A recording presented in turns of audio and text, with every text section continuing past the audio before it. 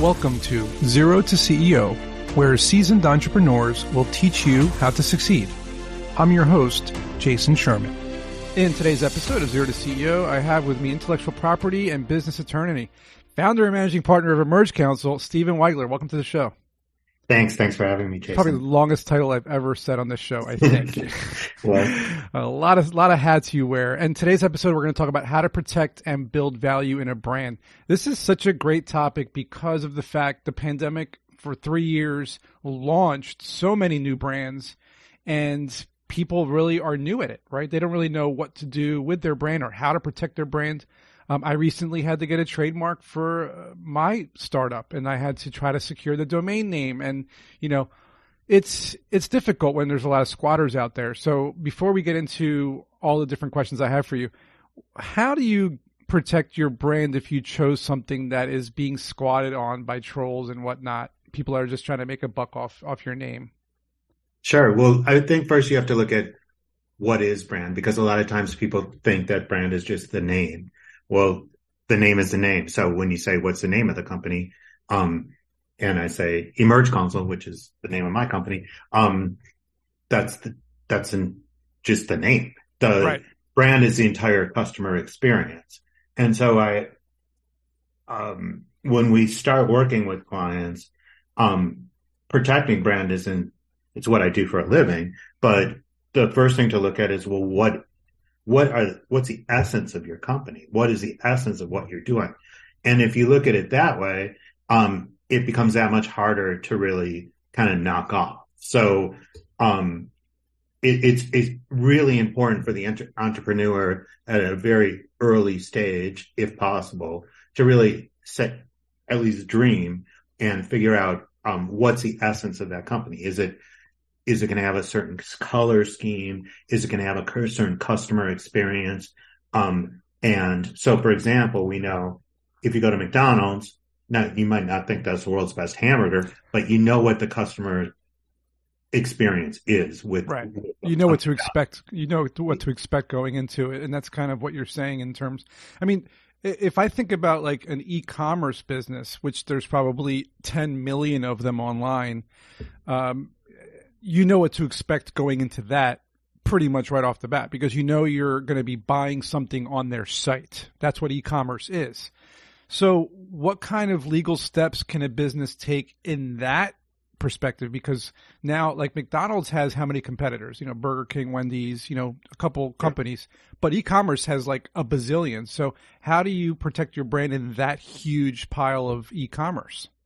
Sure. So you have to figure out what you're going to compete, how you're going to compete. So if you go to Amazon, there's some people, an Amazon brand, some people are competing on price. Amazon, if it's a popular item, Amazon's going to compete with you. Yeah. So they have the Amazon Basics, and we could have a whole nother discussion. I know. I've heard stories. But the point is you have to figure out what makes your, sales proposition unique. And that's what we need to protect. And so, a lot of times it's very difficult to roll out a young brand. And so you really want to have a name or something that people that would be called, fanciful or unique, that people are going to remember. And maybe it's the colors, or maybe it's a product that really is in need and you're a unique supplier of that product. And by talking to a brand attorney, and you know, sometimes you need a brander. There's no doubt about that. I mean, but for any solopreneur or small company, it's really just sitting down with your team and figuring out what's the essence of that. And then talking to someone like me who can kind of pick out those protectable items. If you don't protect it. And that's kind of what I want to talk about, because you said this 3 or 4 times during this last answer, and I keep hearing it. So in terms of intellectual property, right? You make a name, a logo, color scheme, whatever. An image can be, you know, like Puma is just the Puma. How do you protect your brand before you launch, or is it after you launch? I mean, I know a lot of, when you're on the USPTO.gov site, they want to see the, you know, that you showed it in public, right? Yeah. And so date of commerce, first use in commerce or whatever. So like, imagine I'm an entrepreneur who knows nothing about branding or trademarking or patenting or anything like that. And what would you say the top 3 things this entrepreneur should do with their brand, their name, their logo, their color scheme, any of the things that they're doing that is the essence of their business? What are the top 3 things they should do? Sure. So the number one is what's called brand clearance. And so say I was going to create a podcast that has the name of this podcast. Please don't do that. Exactly. But number one. And so you really have to do a deep search to figure out if there's someone using that particular name. Mm-hmm. And so, that involves a lot more than going to the USPTO, yes. website. So it's always important at the very beginning when you're talking about brand clearance that you go to an attorney. We offer a free initial consult and we do free knockouts, which is cool. Kind of unusual in my field, but the software is really good. And we're able to tell pretty early on, is there going to be issues with trying to protect that brand? Awesome. And so you want to have a brand that's protectable. And again, that's why it's a lot of times important to have a unique, name or a unique right. Identifier, what's called a source identifier. It's not impossible, but it can be difficult. Now, what do you think about using a name that already exists, but for a completely different industry? That can be okay. It's surprising, but so for example, we're using Zoom right now. If I use Zoom right. for a car, you're allowed to be able, right. And it's entirely possible. So, there's 45 different categories of goods and services that the trademark office looks at, and that's worldwide. And so if it's in a completely different category and the name is the same, we might be able to get that through. Right, it's just a matter of being able to speak legal jargon to get through to the office at the USPTO, right? Basically, it's very technical. Let's put it this way, Jason. I use a lot of the money that this firm makes is when people screw this all up and kind of do it all them. They come to you after the fact. Oh well, there's a how-to video. It's a very nuanced area. Because again, we started the conversation. Well, what is a brand? And a brand is a lot of different things. Right. And so it could be color scheme. It's when next time you walk into a Target or something, look at the customer experience of all the elements of that they're using to show that brand. It might be the Target, it might be the word Target, it might be some of the slogans they're using, which right now is like a lot about equity, social justice. All those things are their brand. So you mentioned that you mentioned you're fixing a lot of people's issues, right? They're coming to you because they're probably getting office actions or they're probably getting rejected or whatever the problem is, or they just don't know how to fill out the forms because it is technical. I want to talk about that for a second. So when someone comes to you and they screwed it all up, what is like the top 1 or 2 mistakes that they made that people can now avoid by listening to you here? Sure. So a lot of times, the biggest issue is that they're confusing with another mark. And so they don't see it. They don't think that it might not be a linear kind of like Zoom versus Zoom. It might be something. Can you give an example? Anything Zoom at all? versus Zone. So if I had a service that started with ZO and then ME Zone, Got it. The office might consider that similar. Yeah. And so there's a lot of predictive algorithms that are in software that we use that can determine whether you have to get into the office examiner's head on that particular issue. The other thing is sometimes it makes it through the USPTO process. Like the examiner is just one person and they have thousands of marks to process. But then all of a sudden you get a cease and desist letter, or you get what's called a cancellation or a cancellation proceeding from a third party, and then it can even get escalated to federal court. Wow. Now, are they right? A lot of times it's nuanced. They have a lot of money. They have lawyers, basically. And so it's an exercise in how are we going to get you from point A, saving this brand, to point B, negotiating with them to have them back down. Is a complicated exercise. And so not only can it be litigious. Go ahead. You mentioned using software and technology. I'm really interested in that because I'm a techie guy. I'm a techie, right? You're a sports guy. Shout out to the Denver Nuggets, right?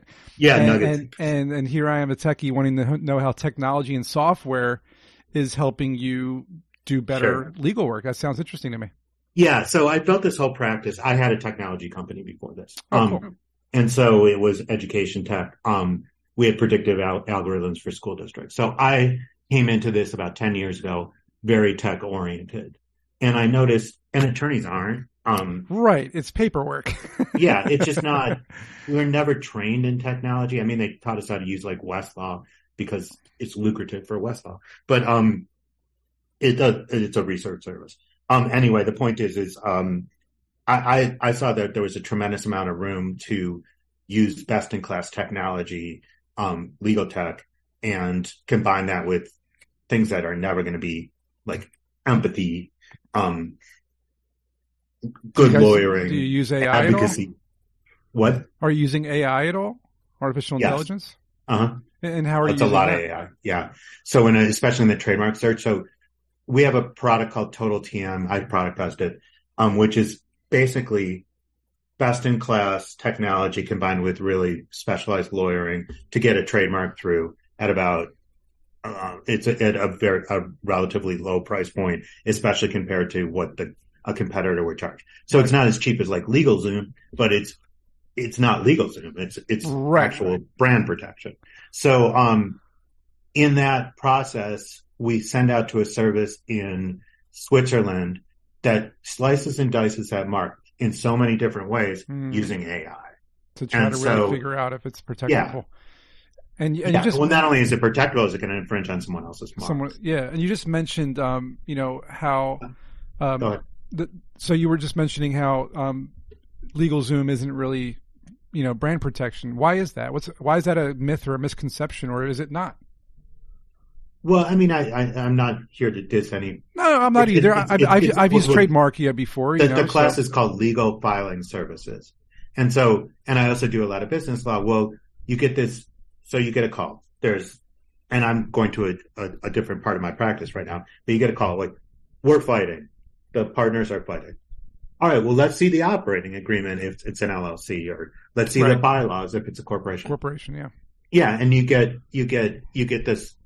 It's just template, boilerplate. And so if you're paying like $200 or something for them to prepare the forms, well, no one's ever put any human analysis in that. Or if they have, they have a little time clock for whoever the attorney is, like spend no more than 0.2, whereas like it's not brand protection. So we flat fee it.